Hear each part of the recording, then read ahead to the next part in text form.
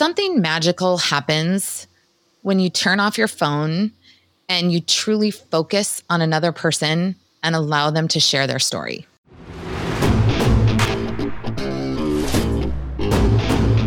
And now, coming to you from the K2 Studios in San Diego, California, it's the world-famous Chris and Christine Show. Hey, what's happening out there? How you guys doing today? I am Chris. And I'm Christine, and welcome to episode 53 of the Chris and Christine Show. The official launch of year number 2. Yes, it actually is. If you remember last episode, that was our official 1-year anniversary episode, which means right now we are officially, as of today, on to podcasting year number 2. Yes, we are. So, Chris, how does it feel to be an expert now that we've crossed through? We've crossed through our first trial year, and now you're into year 2, expert status. You've stuck with it. So we kind of got the kinks ironed out right now. So by now we should be, grizzled veterans on this podcasting thing. So grizzled veterans? I don't know what that means. Tell me. Well, it's like, you're a vet. Like, you've actually done it. Like, you have seen the blood, sweat, and tears of the podcasting world, and that you are a pro. Okay. Professional. Well, pro Chris, how does it feel?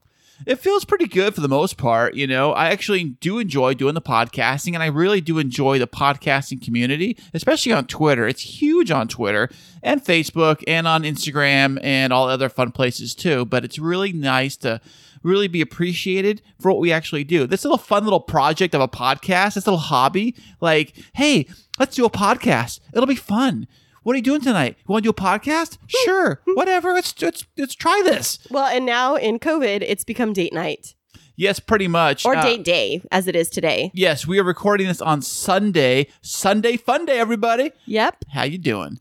So, being that it is Sunday and it is a fun day, we are doing the podcast episode, what did you say, 53? 53. Can you believe it actually made 53? Or should we just call it episode 1 of year 2? Should we start the numbers over again? No, I don't want to do seasons. I don't want to do that because I will lose track. And the reason why we put episode numbers in front of our podcast is really so we keep track of them and we figure out which episode is which. And it's just for catalog and reference points, things like that. Oh, that makes sense. Well, for me, it does. I don't know. I guess if we were to start over again at 1, it would be 2.1, and I don't think you can do that when it comes to podcasting. So, I mean, you can do whatever you want. I mean, it's up to you. That's the beauty of podcasting. It's really whatever you want to do. I mean, there's a podcast about anything and everything. Yeah, there really is. It's such a huge community, and no matter what your interest is, I'm sure that you can find it in one of the podcasts that's out there. So, shout out to all the up and coming podcasters. Hooray for you, making it every week or every other week or once a month, however often you podcast. Right. Kudos to you for putting in the good work. Good job. That's right. Give you a little applause if I had it, but I would give you one right now. Well, Chris, what's been happening with you this week? This week, last week we were telling you guys, if you remember, that our wedding venue in Hawaii, we were kind of debating on whether or not what we were going to do with the whole Hawaii situation, because Hawaii, the governor said, we're back to lockdown for we don't know how long, at least November. So we are getting married in November in Hawaii. Well, we were. We were, but after all of that wonderful news, we have decided to pivot and make the ultimate decision of having the wedding here in town in San Diego. No more Hawaii. Hawaii, we'll get back to you when you guys are open and you got everything figured out. But as far as right now, we have canceled our Hawaii wedding. Right. But what was that trigger point, Chris? We went and we visited somewhere on Sunday. And do you remember the conversation after that? You're talking about the backup wedding venue we went and saw in Point Loma? Mm-hmm. This wedding venue, it happens to be the girl, what's it called? The Thursday Club. You know what? Why do they call it the Thursday Club, not the Friday Club? Because they used to meet on Thursdays. Friday Club sounds more important because it's Friday. Yeah, we're going clubbing. Oh, come on. Well, we went to the Thursday Club. Yes, but it was funny. We went to the Thursday Club on Sunday. You need to go there on Thursday. It's really get the full effect. Yeah. But anyways, you went to this club. It's at, when was it built? In the 20s? Late 1920s, early 1930s. This big club with a stage and an outdoors like patio garden area with a fountain, and it overlooks the ocean. Big panoramic views of the ocean of San Diego, out there on the ocean, so Pacific Ocean. So we're going to have our wedding there in the outdoor garden because so far in California, they've restricted the inside. So nobody can have anything inside. So we're going to have to do it on the outside. Right? Well, the governor just came out on Friday and said that churches can begin to meet. And this falls under like the faith organizations that the Thursday Club does. But you can't have more than 100 people and physical distancing. So, but that came out just this Friday. So we did go to the venue.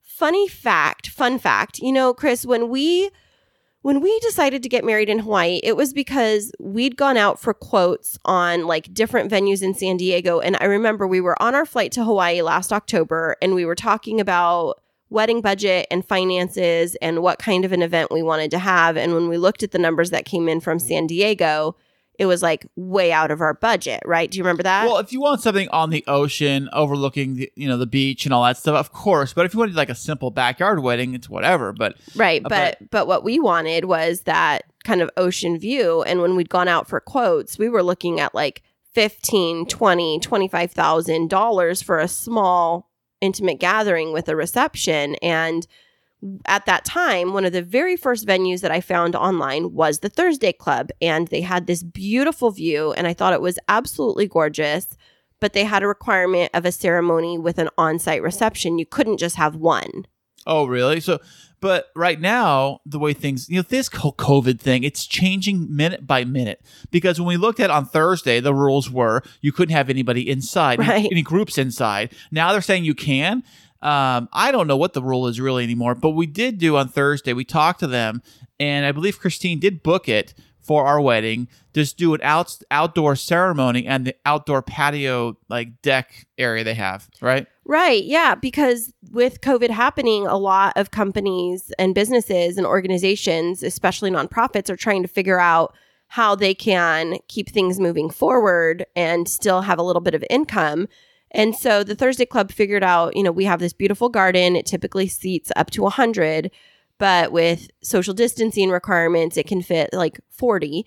And so they can have small, they call them micro weddings of like 40 to 50. And the price is like we're allowed to just have a ceremony there. It's a quarter of the previous ceremony price. And we don't have to have the reception there. So we saved a significant amount of money, which is great because we're still fighting to get all of our money back from our vendors. Yeah, we tried to cancel everything in Hawaii but the problem is some of the stuff we purchased with cash, like a bank debit card type purchase. So it's hard to get the money back versus, say, a credit card. Now, this is a little tip for everybody out there. If you guys ever book any trips, anything in the future where things may have to get canceled, I would recommend, if you have a credit card, use the credit card for those purchases, because what happens is you can call the credit card company and without any questions, they will dispute that charge and get your money back ASAP. Because some of the venues, some of the hotels, some places in Hawaii are being very, they don't want to give the money back. Right. And it's understandable because they're like hemorrhaging money right now. But at the same token, like you can't provide a service because we can't go and get married. And at first, like the chapel, we were allowed to have like 85 guests. So we sent out save the date cards to everyone. And then they emailed us and said you had to bring the guest count down to 40. And so we had to send out these "I'm so sorry that you can't come" letters. And we felt horrible about it. And now they're saying, in Hawaii, the restrictions are down to 5 people gathering. And so the company has a clause that says, even if only 5 people can gather, we're still technically fulfilling our obligation to provide you a wedding ceremony, even if the only people that can show up are you and your fiance and our pastor. And so, they finally, with the lockdown extending, we think next week they told us to just hold off on actually canceling the chapel. We've canceled everything else because they might be able to fully refund all of our money. Because they were only going to give us 80% back. Not even that. When it came down to it, it was only going to be 55, 60%. Of the money we've already spent on the place, and we can't even get there because we can't go to Hawaii. So how dare you not give our whole money back? And I tried because, like, you know, we've talked about this a lot on the podcast. We really were focused on paying cash for our wedding, paying everything in advance. Well, it's come around to bite us in the butt, literally, because I'm not able to now get the money back. I paid for stuff like for the chapel. I paid for that from my debit card. It's cash money out of my bank account. I went to my bank to say, you know, I didn't use a credit card. I went through you. I used a Visa debit card. Can you help me recover the funds? And they said, no, when did you purchase it? And I said, well, I paid the deposit in November for services that will be rendered this coming November. And they said, well, it's more than 60 days from the date of purchase. You can't dispute the charges anymore. And I'm like, but it was the deposit. And so I went round and round. And so bottom line, our fate when it comes to the chapel money is in the hands of the chapel itself. And so we appreciate your good vibes.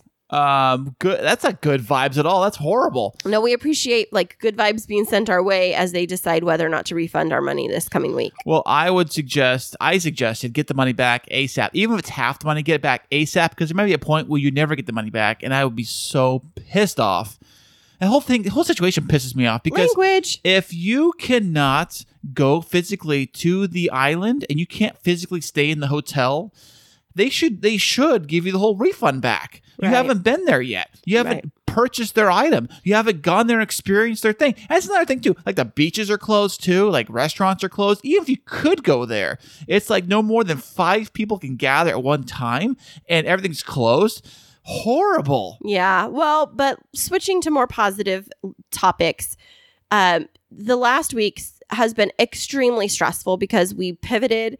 And then we were like, okay, we have 2.5 months to plan a local wedding and we need to pay for everything and secure everything. I'm very happy to say we have all of our major vendors and everything secured.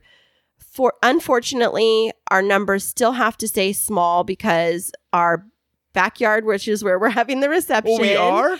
Oh, come on. Check that out. Come on now. You know this. Of course I know. I'm just playing it up. Okay. Play along. You know? So our backyard is where we're going to have the reception is limited just to the same amount as the actual wedding reception or the wedding ceremony.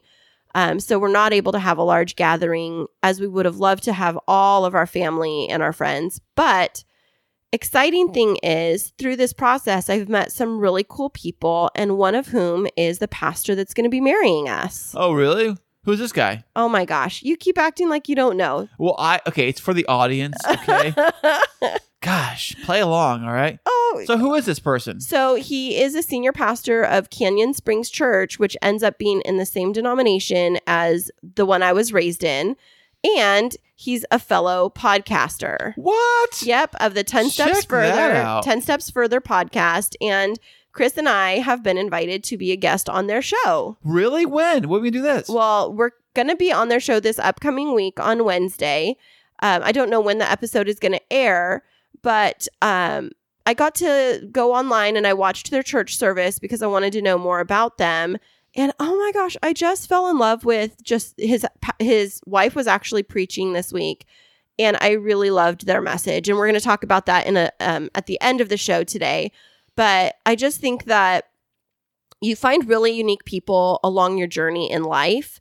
And this week is no different when we think about the guest that we have on our show who has met some really unique people as she's progressed in her podcasting journey. And so I'm really excited to be able to talk more about that and more about the wedding right after this. Hey there, K2 crew. We love having you as our loyal listeners. To keep up to date with what's happening behind the scenes, check us out on social media. Yeah, you can find us on Instagram and Twitter. And don't forget to follow our Facebook page. Yeah, tag us in your favorite fun stories, and guess what? You might just end up on the show. Ooh. This is the Nostalgunk Podcast, where one person's junk is another person's childhood. I'm Matt McGraw. And I'm Kyle Smith. Join us each week as we take a deep dive into your pop culture consciousness and discuss everything from movies, TV, music, cartoons, toys, video games, and more. And we want to hear from you, so connect with us. Nostalgia means so many different things to so many different people, so share with us your favorite piece of nostalgia. You can find us on Facebook, Twitter, and Instagram at NostaljunkPod. And you can subscribe to us on all the major podcast platforms. Let's get this thing up to 88 miles per hour, and we'll see you next week. Okay, and welcome back, everybody, and thank you for joining us again. And our next guest happens to be a stay-at-home mom who also, like everybody else out there, has got a podcast. Please welcome to the show, Shannon Hull. Hello, and thank you guys so much for having me on. Oh, we're so excited to have you on. I love having other moms on the show for sure. It's true. I'm a full-time mom and now online education facilitator / podcaster / maker of dreams, all of these things. Well, it's better than crusher of dreams, you know. Sometimes I will say I am the dream crusher. Oh, no. So, Shannon, what part of the world are you coming to us from today? I am from Seattle, Washington. Is that where you're at right now, in Seattle? Yes, I'm in Seattle right now. I'm in the basement studio that I have in my house in our guest room. You have basements in Seattle? No way. It's true. We do. Yes. So fun. Now, are you like in Seattle proper, like in the city or in the burbs? Yes, I am in the city. I live really close to University of Washington. Oh, that's awesome. Go Huskies, right? Isn't that what it is? Go Huskies. Yes, I remembered. Are you a Seahawks fan? I mean, my house, we are Denver Bronco fans, but we will cheer for the Seahawks when they're on. It's true. Okay, backtrack. How did that happen? My husband is from Denver. He's from actually a smaller town called Longmont, Colorado, and is a life Denver Bronco fan. So we wear both jerseys in our house. I gotcha. Now, were you were raised in Seattle and he was from Denver? I actually was born in Spokane, Washington, and then moved to Portland when I was 8. And then ended up in Seattle after I graduated from college. And that's where I met my husband. Oh, that's awesome. What did you study when you went to college? I was a marketing major at Santa Clara University. Ooh, marketing fantastic. major. It's true. Wow. Yeah. So are you currently doing that now? No, like I said, I've been a full-time mom, for 9 years. So I did work in marketing before. Music is my own personal passion point. So I always had kind of these little niche careers on the fringes of the music industry, but I ended up in partnerships and promotions mainly. I worked for a company and ran their sponsorship of the Latin Grammys. And then I moved on to another agency and I did sponsorships for Xbox. Oh, wow. Was this the first Xbox when they first came out? Like Xbox, the original? No, it was just the US Xbox team, 12 years ago. Oh, not the game system? Yeah, the game system, Xbox. But it was like the original Xbox. Isn't there only one? No. You know what's funny? There's an Xbox One, which happens to be like Xbox 5. It's if you line it up. But it all comes out of Microsoft, so it all comes from the overall Xbox. Okay. So you're umbrella. like that. We have different generations of each Xbox, but it's all, whether it's 1 or 10, it's all an Xbox. So you're like the original OG Xbox team. That's pretty amazing, or at least marketing for them. That's awesome. Yeah. We were an agency and we did sponsorship deals and product placements, all that kind of thing. It was pretty fun. It was a great job. And then I traveled a lot and decided that this was not going to be sustainable if I wanted to have a family. And so I ended up leaving that job and I have been home with my kids ever since. That's fantastic. Now, I know you get mad respect from me because moms that stay home to run the household, it is more than what people call it as a stay-at-home mom. You're a domestic engineer, spinning lots of different plates. But I was wondering, from your perspective, how has life changed as a full-time mom at home in the midst of COVID? That's a great question. My first inclination is to say, well, everything has changed. And in some ways, nothing has. I think not having a break during the day to kind of clear your mind or do your actual work that you want to do while your kids are gone, having that time evaporate has been really hard. At the same time, I truly, truly feel like I have so much privilege because I do get to stay at home and I am not trying to balance a big career while trying to facilitate my kids' education. So for me, I feel like I kind of have no room to say that life has changed. And I feel so lucky that it's actually my job to facilitate this stuff for my kids, because so many people just have it infinitely harder. Oh, yeah, definitely. So you were, before COVID shut everybody down, you were already staying at home already, right? Yeah, I've been home for 9 years. So was your child, was it a boy or a girl you have? I had my son first, and he is going to turn 9 at the end of August, and my daughter is 5. Oh, one of each. Check you out. So which one do you love better? That's all I want to know. Oh, Chris. I mean, I could tell you, but I don't want it public.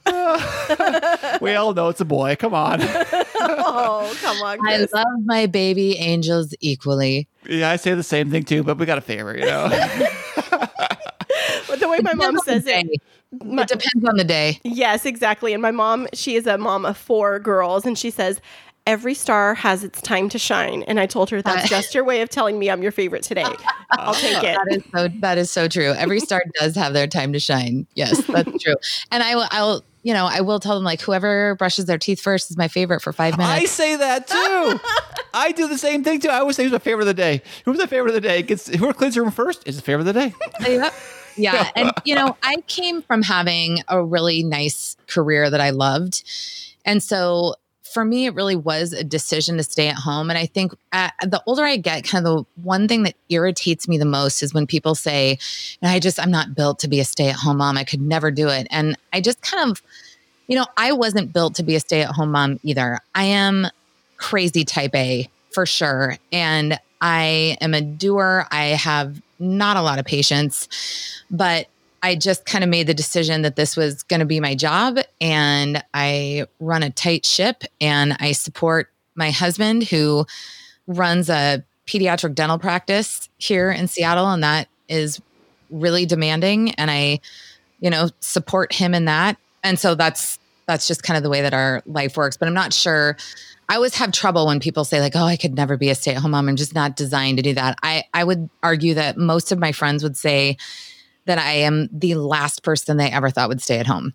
But it just is sort of what has worked well for our family, and it's great for my kids, especially now when they do need their parents more than ever for that security and something steady. Well, some parents that I can relate to probably get very frustrated if their kids are there with them all the time and they can't get a break. They need that mom line time. That's just all of us, right. That's just being a human being. But, women are taking on a lot in COVID, and I'm super proud to be a mom, and I'm super proud of my friends in my community that I've seen who have stepped up and said, okay, we're going to, figure this out. We're going to work, we're going to do this, and we're going to do the best we can. I don't know. I see a lot of warriors also. Warriors, huh? I agree with that. I really do agree with that. And thank you, Shannon, so much for calling that out. I've been having talks with a lot of my different friends that are ladies, and some have a full-time job and are working remotely from home while, doing all the things. And then there's others that, like you, were able to be full-time at-home moms. And it's thrown a lot of different, men and women, regardless. Thank you for including us. Right, regardless of gender roles, but it's thrown all of us for a loop. But I appreciate how you've kind of couched it as, like, the way that we approach it is really important too. And I think for us here at home, we have kids going in and out because we co-parent with other former spouses. And so for us, it's that additional layer of the balancing act of, okay, we have them on Monday, Tuesday for school, so we need to make sure they're on track, and then make sure that the next parent knows what to do Wednesday, Thursday, Friday. Yeah. I mean, I think that's the other thing too, where I don't think there's ever been a situation where unilaterally everybody has it so difficult. And so on the scale of difficulty, like I said, like I feel guilty about the amount of privilege I have to stay at home in a house that's equipped with technology, with internet access. I have the ability to buy school supplies and be there for my kids. And so on the overall scale of how difficult this is, I think it's really important to remember where you fall on that. And so everybody else, this is not easy for a single person, but I have two women I know who have been going through breast cancer treatment and surgery during COVID, who have kids at home, who can't see anybody, who, I can't help them because they are so quarantined. Right. And so, you see things like that, and it's important to have that perspective, even though it's really hard. Yeah, definitely. Now, you've brought up a topic that Chris and I clued into on a couple of your podcast episodes, but you talk a lot about privilege. So it sounds like something that you've had to kind of come to grips with around the privileges that you carry in this life. Can you talk a little bit about that? Yeah, it's something that I really feel like as I have gone through the process of interviewing so many people, I do feel like I have awakened in a new way through the process of starting my podcast, honestly.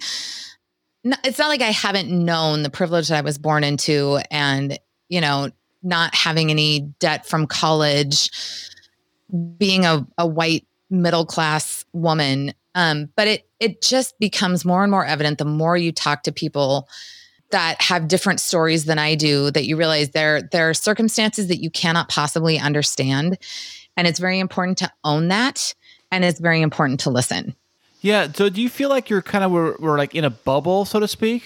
Yeah, for sure. I grew up, in a really sheltered, amazing community, right? Like I'm not complaining about it at all, but yes, I was sheltered. My mom, did a really good job, not letting us watch rated R movies. And, so yeah, I was really sheltered, but in the healthiest way possible, I would say, like in the way that I would like to shelter my kids.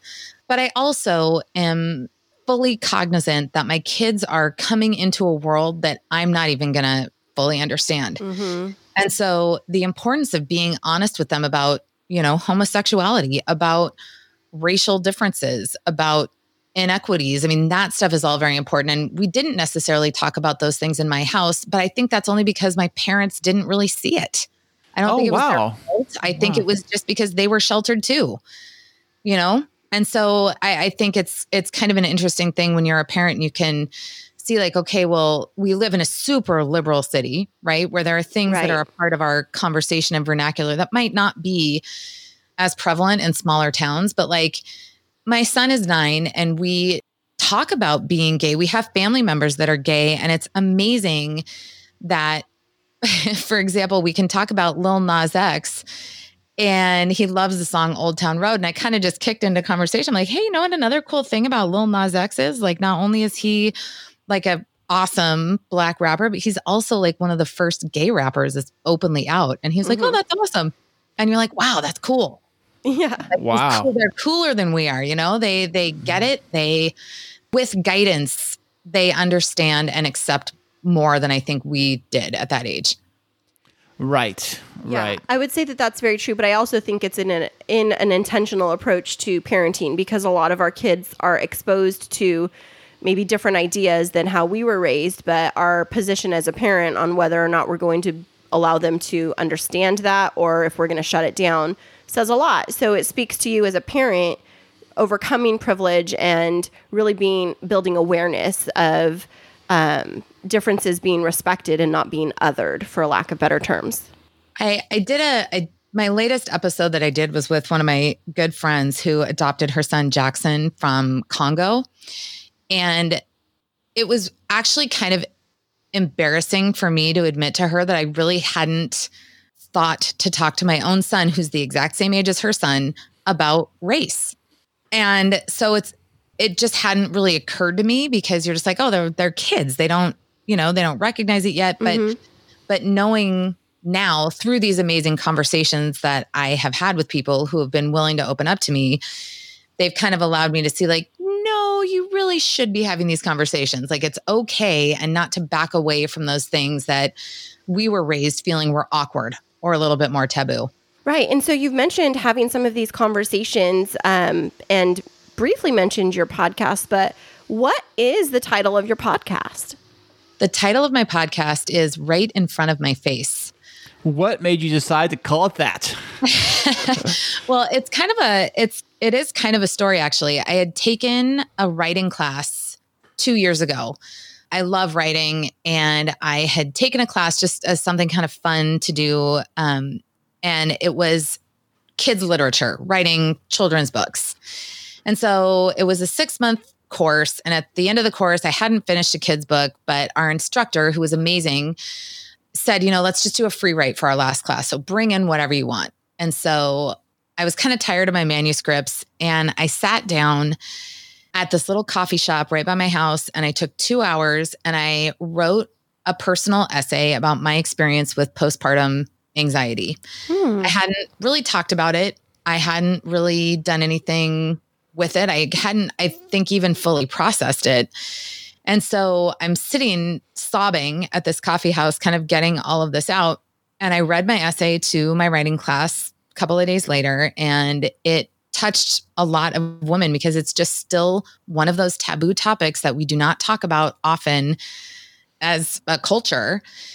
It ended up becoming like a really powerful topic for a lot of us to talk about. And almost every woman, I think there were 10 of us in the room, almost every single one of us had said, this happened to me. This was me. I didn't realize it. So it was like a little, ripple effect that happened just in that classroom. And one of the women had some connections at the Seattle Times. And she said, I feel like this is powerful enough that I want to help it get out into the world. And so she did an amazing editing job. And I ended up having this piece published a couple of weeks later as an op-ed in the Seattle Times. And so that's incredible. It was. It actually was. It was like this kind of miraculous thing where somebody, I had a sponsor, this woman, Ruth, who said, I believe in this and I'm going to help you get it out there. And so that essay got published, and I had kind of a tsunami of support come back at me. I felt really naked putting that piece of writing out there and admitting, like, yeah, I took meds. I really was not okay, and I got over it, and I'm better, and it doesn't define me, but this is what happened, right? It was just like, this happened. It's okay. If it's happening to you, get help. And so I had people calling me, texting me. I had a couple of people say, I've been having panic attacks and I didn't realize it. And I just made an appointment with my doctor. And I felt like by really opening myself up and making myself vulnerable actually had so much value and helped some other people realize some things about themselves. So fast forward a couple years later, I had thought about starting a blog and had a friend be like, no, your personality needs to be on a podcast. And so kind of the rest is history, but I didn't want my podcast to be about me because I feel like my experience is limited. So I wanted to share these amazing stories that I had heard, and I have very generous people willing to come on and share. And so some of the stories that have come out have been, talking about reassigning genders and having a partner that's trans. My first episode is with actually my cousin, who talks about his experience coming out as a gay man in Spokane. Episode, I think 3 is my friend Tan, who is exactly my age, but shares her experience as a Vietnamese refugee. Oh, wow. Wow. And so, on and on, these episodes are just featuring people who you would walk by on the street and have no idea that they had had these powerful stories or they are carrying these burdens. And I just kind of felt called to, rip the Band-Aid off some of these wounds and say, let's maybe feel like we're not so alone in this. So how is it within your podcast? And I'm trying to figure out the best way to ask this, but how is it that you share the stories without re-traumatizing the individuals that you're interviewing? Like, what is it in your approach that allows it to be semi-therapeutic, I guess, for those that are coming on your show? So you have to find people who are okay and ready to share their stories, because I've asked people that aren't ready. And you really? Oh, yeah, for sure. For sure. Yeah, there are some topics that people are not ready to speak about. Like a lot of times, rape survivors are not ready to come forward with their stories. There are some people that have abuse issues that are just not willing or ready to come forward. And so part of it is, broaching the subject very gently and very compassionately and saying, hey, if you ever want a platform to share what you've been through, like, I would love to support that, and being ready for people to say no. But for the most part, the people that agree to come on have gone through some element of the healing process and want to put their stories out. Right. I would hope so. Yeah. So it's not, I would never pressure someone to come on the show ever. Right. Right. And So- also, what I was saying is that you said that people who have stories, almost every person in the world, at least our age, has had some kind of something they can talk about. absolutely. Everybody's got a story, Everybody has a story. And also it's about finding just smart people too. So COVID hit, all of a sudden I find myself just feeling absolutely powerless and confused. And I put out a call on Facebook that said, hey, does anybody know an epidemiologist? Like, I just want to talk to someone smart about this. And I got connected with this wonderful epidemiologist from the UW School of Public Health named Allison Drake.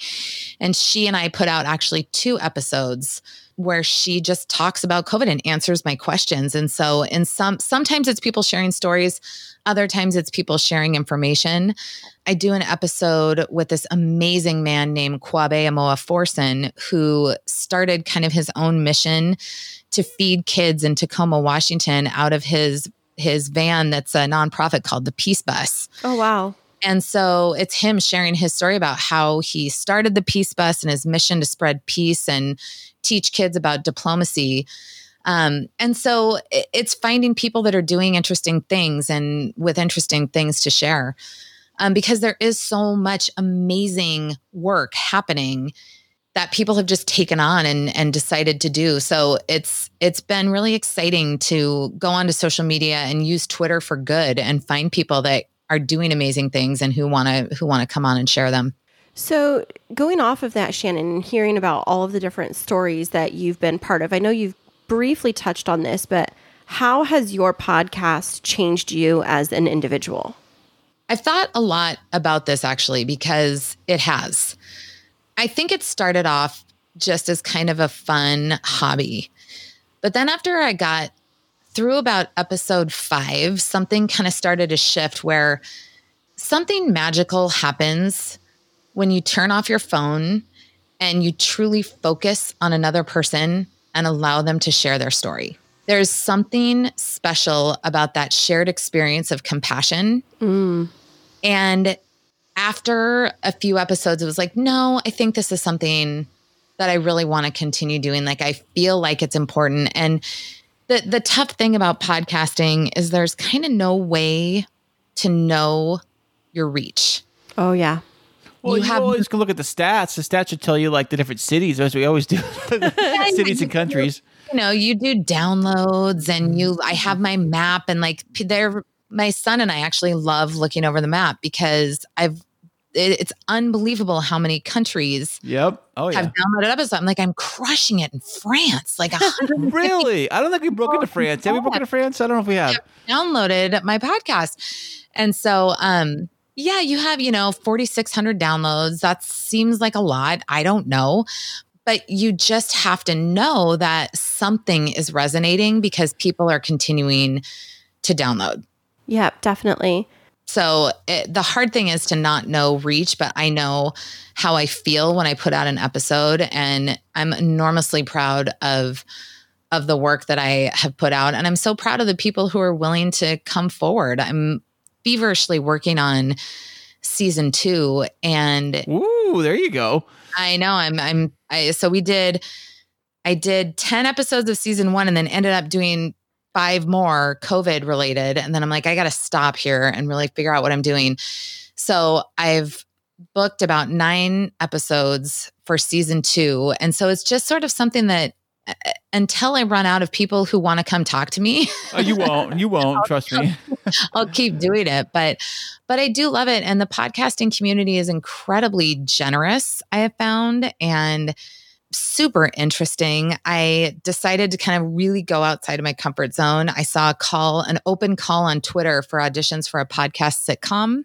Oh, wow. What is that? Exactly what it sounds like. It's kind of a new genre of thing, but I just thought, well, this will be a fun way to use my equipment. Like, I'll just try it. And I ended up getting cast in this podcast sitcom called Four's a Crowd. Awesome. And I play a woman from Minnesota who's like a busybody building. Okay. Now you got to give me a little taste. Okay. Oh, yeah, betcha. I'll make you a casserole if you're sick. There you go. We're like doors open, and it's just been unbelievable. And for somebody who has focused on being a mom for this long to be 42 years old and be like, I don't know, this is kind of fun. Like, I don't know where it will lead, and it doesn't need to lead anywhere, but it feels really good to be creative. It feels really good to be social and think outside the box and be able to, hustle a little bit. That was what I was good at when I was, my career self. That was what I was really good at. And so it's nice to tap back into that area of myself that was asleep, but I woke her up and she's back. I love that so much. I love how you just said, like, it doesn't have to go anywhere, because I think that so many times as women, as in general in the American population, that we are driven to achieve something like, oh, well, we've got to get to this number of downloads, or we've got to get monetized, or whatever it is. But how has that philosophy of just doing something for the pure joy of it impacted your family? I mean, I think for me, it's only affected me positively. Like, it's really fun to see my kids be like, whoa, this is cool. And it's nice to have them see me do something else.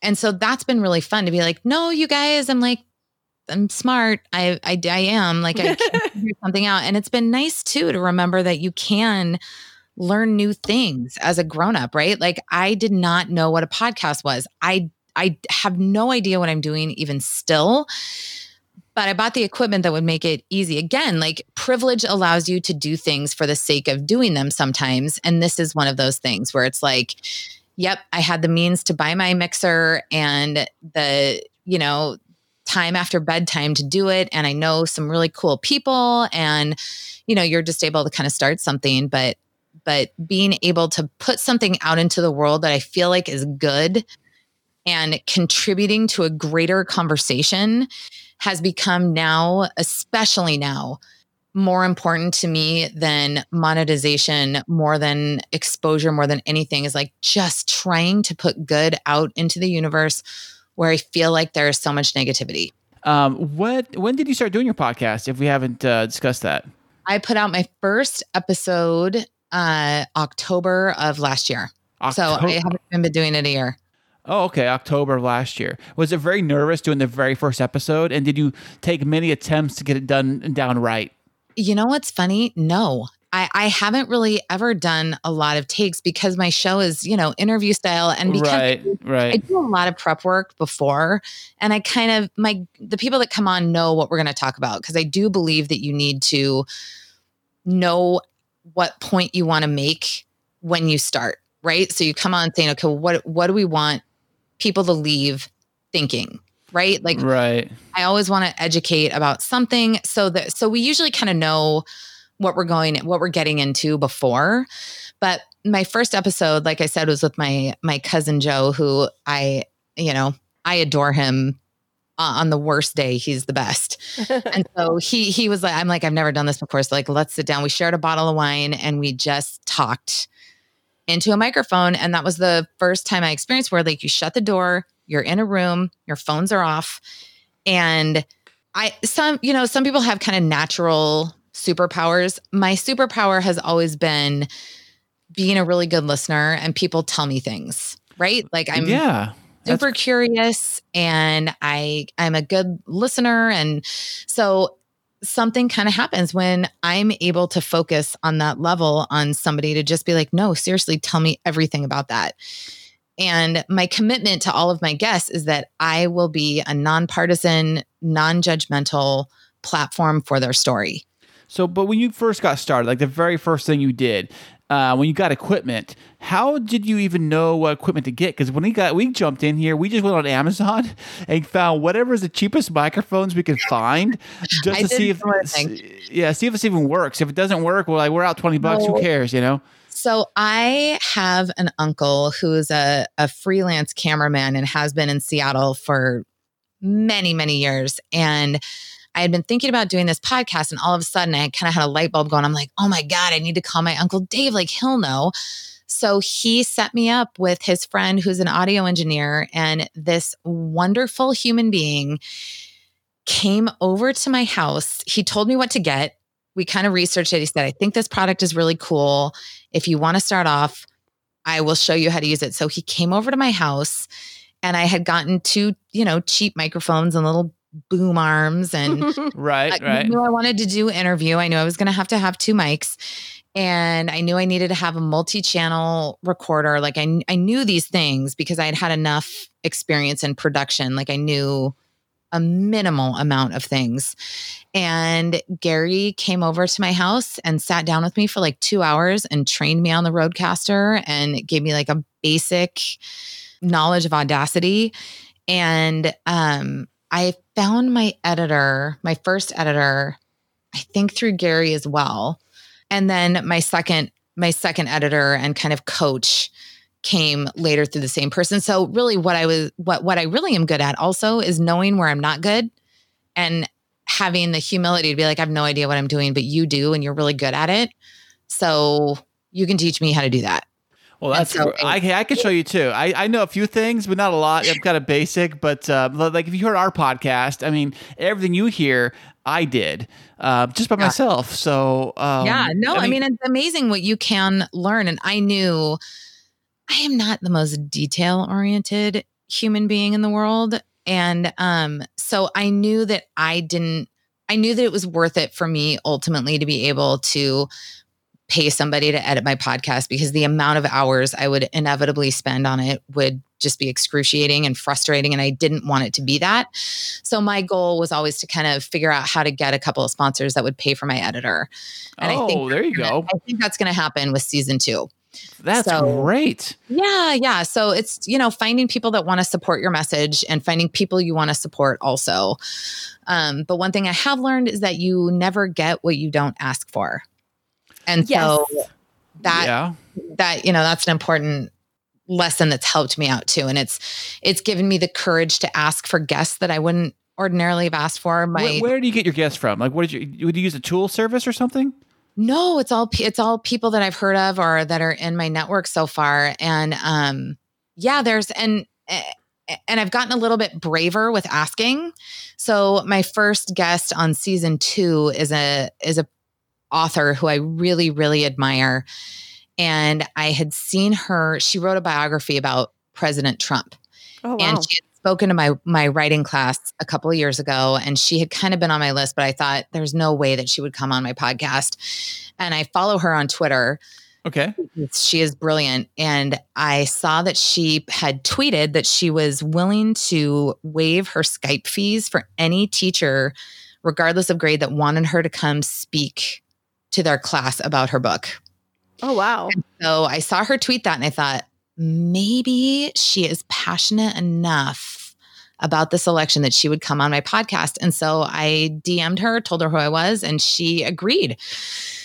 And so it's awesome. sort of about meeting people and kind of tapping in and just sort of having the courage to ask. I had the courage to ask. I went on a Twitter rant one day. I went down every celebrity I could think of, and I just shouted them out. And I said, hey, what better podcast?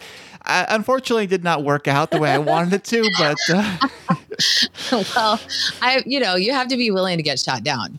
Well, I get nothing. I got ghosted. So I think part of the beauty of being 42 years old, my husband and I have kind of joked about this, where relative to me auditioning for this podcast sitcom, I'm like, it's so weird. Like what the hell? And my husband's like, or it's like what the hell?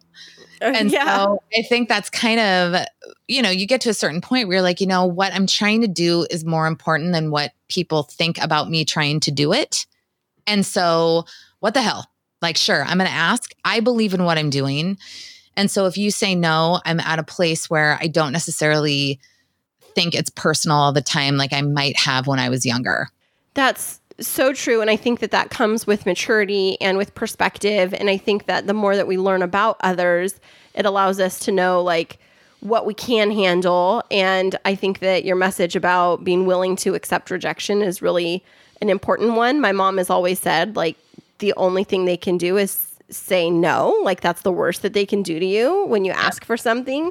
And then she used to give me the mantra of you have not because you ask not. And so it's like, I'm going to ask for it. And, people, true. Yeah. People will look at life. They'll look at my life or look at Chris's and be like, well, you have all of this. Well, It's because we ask. We are willing. I didn't ask. What are you talking about? I earned it all. I think you're really right. And I think there's something also to being able to say out loud what you think you want and allow the universe to let those dominoes fall. Yep, I agree. Right? Like I did an interview. One of my favorite interviews, honestly, is with a psychic medium named Marjorie Young. If you haven't listened to it, do. She is amazing, but she speaks to that intuition, to that pull. And I totally believe that there's something to that. And you have to be able to say yes. Yes, also. I agree. And, I would say that that's very true with us finding you, because Chris put out into the world, and he, in conversations with me, that he wanted to find some remarkable guests with interesting stories. And he came to me that very night, just like an hour later, and said, I've found this gal. I really like her story, and I think we should have her on the show. And so that manifestation happened, and we are so glad we had you on the show. Because I just don't really think I am particularly interesting. I just think I have a knack for finding interesting people. So I'm really flattered, and I'm really grateful for the opportunity. I try to not talk about myself too much on the podcast. Well, we appreciate you talking about yourself here. And when people find you super interesting, where can they find your podcast and find you on social media? So you can find my podcast anywhere that you listen to podcasts. It's everywhere. I have a website, rightinfrontofmyface.net, where my whole catalog is. I'm at In Front of My Face on Twitter, at Right in Front of My Face on Instagram, and Right in Front of My Face on Facebook. I'm not that good at Facebook. Yeah, who really is anymore, I don't even get it anymore. And so I'm on Twitter and Instagram way more. Yeah, Twitter. Twitter, when we got on Twitter, we kind of came late to the game. We had our podcast going for a little while. And then I'm like, we should probably do a Twitter page. And this was probably like months after we started our podcast, like a long time after. Oh, me too. And I get the Twitter thing going because I hardly ever use Twitter. And Twitter is like really huge for podcasters, I noticed. It's crazy. I got my first troll last week. What's a troll? Like, you trying to bug you for something? I got the meanest comments. I posted something. So I did a bike ride with my son last week, and we biked across the floating bridge in Seattle. And it was really fun. But we wore our masks because a lot of people ride. It's kind of close passing. And our governor had tweeted about one of the cities in Washington starting to flatten their curve a little bit. And I retweeted it and I said, yay, Yakima. Now, everybody wear a mask. My son and I wore one on our bike ride today, and it was no big deal. And I put the hashtag Mask Up Washington. It's like hashtag Mask Up WA. And I haven't had a tweet get 100 likes or any comments, but this tweet did. And all of the comments were like horrific about my son's bike riding and how dare we wear a mask, and we don't need to wear a mask. It was crazy. But I thought that I would react more strongly to having people say such hateful things. But really, you kind of look at them and you're like, oh my God, like you're miserable. This is so sad. Yeah. But yeah, so that was a real milestone for me. Well, congratulations on getting trolled for your first time. I think that's definitely. Have you got your first 1-star review yet? That's when it really stinks home for you. Yes, I did, and it was so early on. And actually, somebody made a joke. I had a guest on who talked about her experience nearly getting divorced. She's episode 2, and somebody was joking. They're like, "Oh, it was probably her husband," because I think it was after that episode. But yes, I have gotten a 1-star review, and they didn't leave a comment, which was disappointing. Same here. Well, we're in the same boat. I think they just accidentally clicked the wrong button. That's my theory. I love your positivity. I don't know. It's so confusing to me, but it's also, I tell my kids this all the time. It's so much harder to be mean. Like, it takes so much more energy to be mean. You really have to think about it, when it's so much easier to be like, hey, great job. Love your podcast. Like, you don't really have to think about that too much, when that's reflexive. But it's important. I do try to tuck that in the back of my mind, because not everybody's going to like what you do. My mom actually is terrified of me putting myself out in public.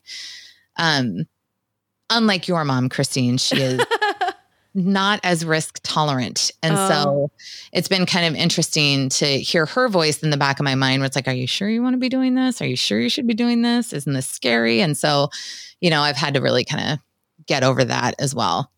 Well, good job feeling the fear and doing it anyway. And thank you so much, Shannon, for being on the show with us today. And we are encouraging all of our listeners to go out and give 5-star, not 1-star reviews and subscribe to Shannon's podcast. And we are just so grateful that you joined us today. Thank you so much. Thank you so much for having me. I really appreciate the opportunity. Feeling some anxiety from life's little inconveniences? Need something to take the edge off and put a smile on your face?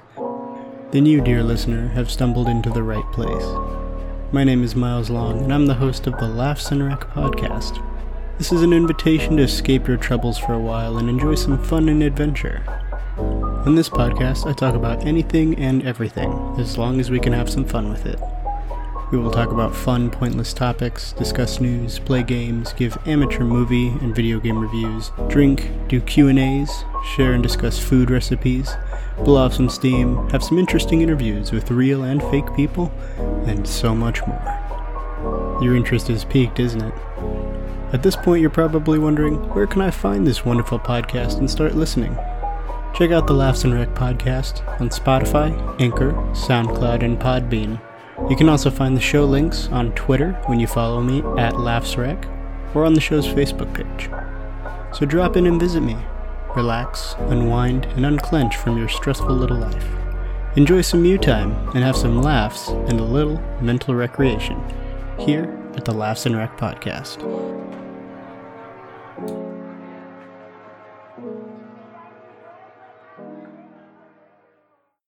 Hello, potential listeners. My name is The Vern, and I'm the host of the Cinema Recall podcast. On most shows, myself, along with some great guests, we will talk about a movie and then some of the most iconic moments that happened in said movie. On top of that, you'll get bonus shows where I would give you short reviews about new and classic movies, or I'll just rant and rave about something going on in the entertainment industry. So come check us out. We're available on Anchor, Spotify, Stitcher Radio, Apple Podcasts, Google Podcasts, most other places. Don't forget to follow us on social media. On Twitter, we're at cinema_recall. And then on Facebook, Instagram, we are Cinema Recall Podcast. Don't forget to email us your ad spots to play on future episodes. That email is cinemarecall@gmail.com. Hope to see you around, and thank you very much for listening. Well, that was a wonderful interview to have Shannon Hull on the show today. Yeah, it was really intriguing. I loved how she talked about just creating space for people to share their stories and share their journey. And how podcasting, how it starts off being this little fun little like experiment, how it kind of blossomed to something bigger where you have a bigger perspective on the world and different people's opinion and views of everything. Yeah, and I would say that's really true of our journey in podcasting too. You know, we started it out as just being between you and I, and if you listen to our earlier episodes, it was like life, love, hot topics, and we would like pull these news articles and talk about them, and we've really transitioned into featuring a fantastic guest most weeks, almost every week now, and inviting these other people into our life and them inviting us into their journey, and it's just so rewarding. I think for me it's about sharing, really. Like I do this whole podcast because we don't charge money for the podcast. Obviously, most podcasts don't, and it's usually free.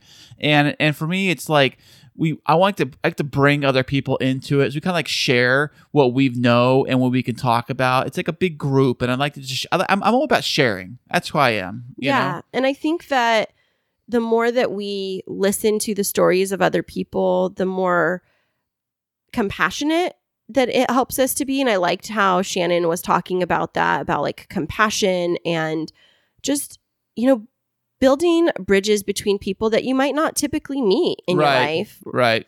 Yeah. And, speaking on that topic and going back to our earlier conversation about the pastor that's going to marry us, I mentioned attending their church online today. Yeah. And his wife was preaching, and she talked about this same topic like Shannon was, about the importance of sitting with other people's stories and not sitting there to try and make yourself feel better about, like, if something's really hard, like let's take the topic. I know we don't talk about like religion and politics, but let's take the topic of racism in America right now. And wow, okay. Well, and you hear of people going to their friends that are Black and saying like, basically they're asking them questions, but it's help me feel better about what's happening instead of let me understand what it is that you're going through right now. It's like self-gratification, you're saying? Yeah. For like at an emotional level? Right. It's like, I'm going to go to you just so that you can help me feel better about whatever hard things are happening. And so what Shannon was talking about, go ahead. Oh, so you're saying like almost like it's like when you watch the really horrible TV shows, or you watch the ones where people are like the show Hoarders, right? Mm-hmm. And you watch the show Hoarders on TV, if it's still on, I don't know. And we see people pack all this stuff in their little house or their house, and it's packed in their house. How much clutter they have, how much of a mess, and they're not eating right, and they horrible. And you're like, well, at least that's not me. Kind of like that, where you go to someone to maybe to make yourself feel better about it. So it's like a better example would be, let's say, Chris, you've been in a horrible car crash and you're in the hospital, and I come to see you and I just am standing there and I'm like, this is so hard for me, Chris. This is so hard for me to see you this way. And you end up saying to me, it's okay. It's okay. Like, I'm okay. Don't be so upset.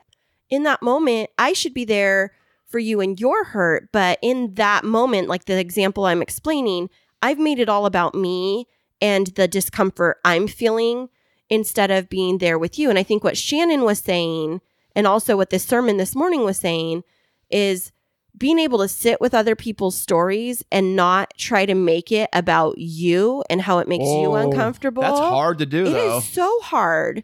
And especially when we're talking about really messy topics like the ones that they talked about in church this morning was about racism, human trafficking, politics, all of the things that divide us.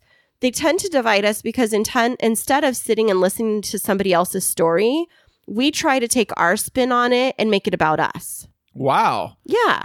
That's deep. It is deep, but I think that Shannon's podcast helps to model for us how we can listen to the experiences of others on topics that might be a bit more controversial. I mean, she mentioned topics like about gender identity, about racism, about, a number of different factors that people have very strong opinions about. And people are very divided about everything right now, and especially with the election coming up, and especially about everybody's actual emotional feelings. Because a lot of people do a lot of things emotionally charged. Right. What they say, what they do, who they vote for. Mm-hmm. I try to be more along the line of more, how do I say this? Technical, I guess. Maybe. Yeah, more. You try to be like very logical and methodical. Logical, yes. I'm very, very logical. But what's funny I put is logic before emotion. But what's funny is when you're logical, you're actually very emotional about it. Emotionally logical. That's a new term. Emotionally logical. Logic. I don't know. I was going to try and come up with a blended word, but whatever. But what I was thinking about is how, this is all coming up in the midst of our wedding planning. And I was like this morning thinking of, well, maybe we need to put a sign up, like, please don't talk about politics at our wedding. But then I remembered our wedding is a couple weeks after the election. And so I was thinking, well, maybe it's not going to be as messy. But in this phase right now, like, everybody has so many opinions. And I'm wondering if it's more amplified because we have been so isolated from each other instead of being able to socially congregate and like freely exchange ideas and talk, that it's all like, oh, please, divisive. Go on Twitter, go on Facebook. People are freely talking about everything. But that's what I'm saying. I'm wondering if they're being a little bit freer on social media because we can't have in-person conversations to rub ideas off each other. But this is not a new thing. People have been doing this for years. Do you think it's been this rampant on social media before, though? Oh, yeah. Oh. When Facebook first came out or Twitter first came out, that's all people ever did. About politics? Oh, yeah, please. It was, come on. Well, I don't know. I'm just asking. People have had opinions since people have been around.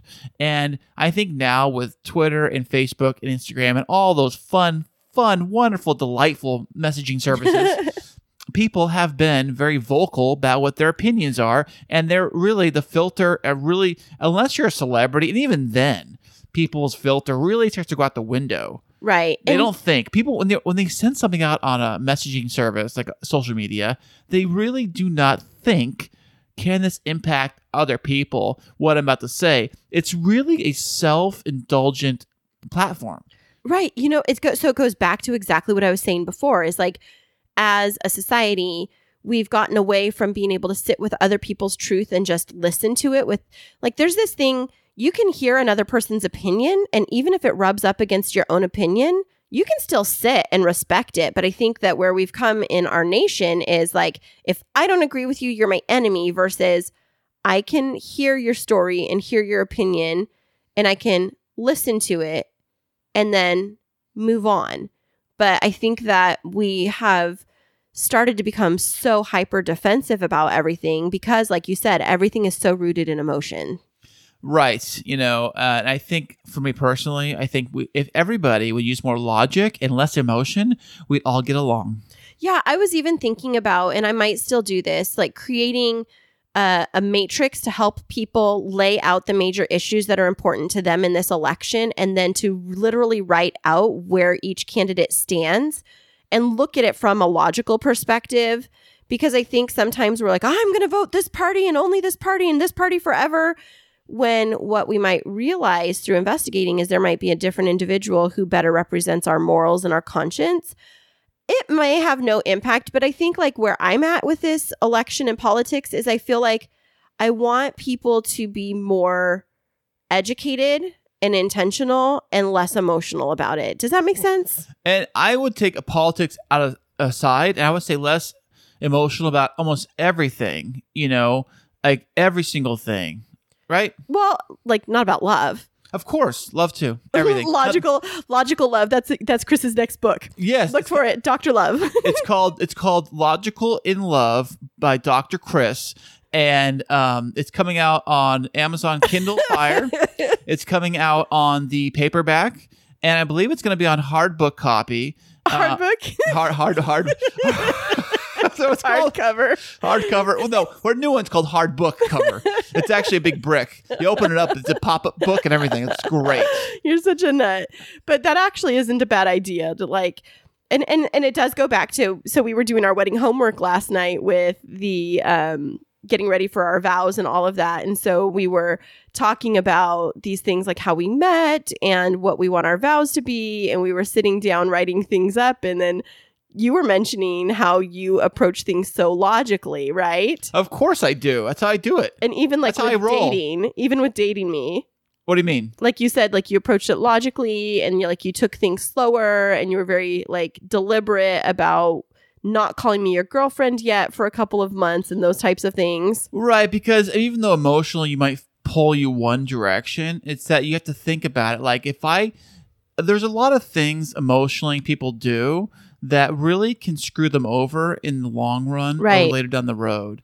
Like, I want to eat ice cream for dinner, but your stomach's going to say that was not a good choice. Right, because you have a dairy allergy or whatever, right? Right, even though it tastes good at the time, emotionally you are drawn to it. Right. Or even fast food, like crazy amounts of bad food, you eat a lot of it, and then you're 900 pounds later, and you can't get out of bed, and you're like, what happened? Right. But emotionally at the time, you're drawn to that. You have to think logically speaking, what will this cause long term? And it's just how I operate for the most part. And I think that's been really helpful in our relationship as we've been stepping ourselves towards marriage, is because of what we've been through. I think we're a little bit more logical about it. Of course, we're in love. We really do love each other. So there's a lot of emotion there, and we're very connected.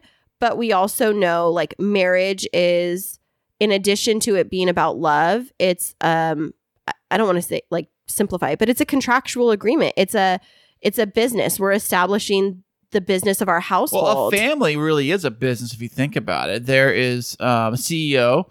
Usually it's the wife, because she. I love that. Thank you. Yes, thank you. Usually she's the CEO of the company, and the And the husband, he's usually the manager or assistant manager, really. More like that. Because the assistant manager always wants to be the boss. Or chief financial officer or something like that. No, I like assistant manager because assistant managers are always horrible. There's always the manager. The managers at a company are usually like kicked back in their office. Okay. And the assistant manager, he's the guy that always wants to be in charge, but he never is. So he always tries to be extra authoritative towards the employees, where the manager's always kind of kicked back and he's like, okay, well, have Assistant Joe take care of it. So he'll go with like, hey, you need to be doing this and that, and blah, blah, blah, blah, and then all that stuff. Wow, tell me how you really think about me. Well, I love you, babe. Thanks. But what I was trying to say, going back to this scenario, is that when we talked about getting married, we tried to be more logical about like the blending of our family and like how this would play out. Because sometimes, I don't know if you would agree, Chris, people get so wrapped up in love and like the illusion of love that they forget about the hard work that it takes to keep a marriage together. Right. It does. It's not easy. Yeah. And so, we just thank you, everybody, for sticking with us and for encouraging us along this journey and for listening to Shannon's great interview today. And the one tidbit we would leave you with this week is to think of how you might be able to sit and hear the story of another person without having to make it about you or get defensive. And how can we create more space to each other so that we can come together? That sounds wonderful, babe. And that was not scripted, everybody. It was perfectly off the cuff. Yeah, it was. And so with that, thank you for sticking with us for our first episode of year number 2. And we will see you guys next week. Remember this week that life is too short to wake up in the morning with regret. So love the people who treat you right, forget about the ones who don't, and believe that everything happens for a reason. If you get a chance, take it. If it changes your life, let it. Nobody said that it would be easy. They just promised it would be worth it. Thanks so much for joining us. I'm Chris. And I'm Christine. And until next week, keep moving forward.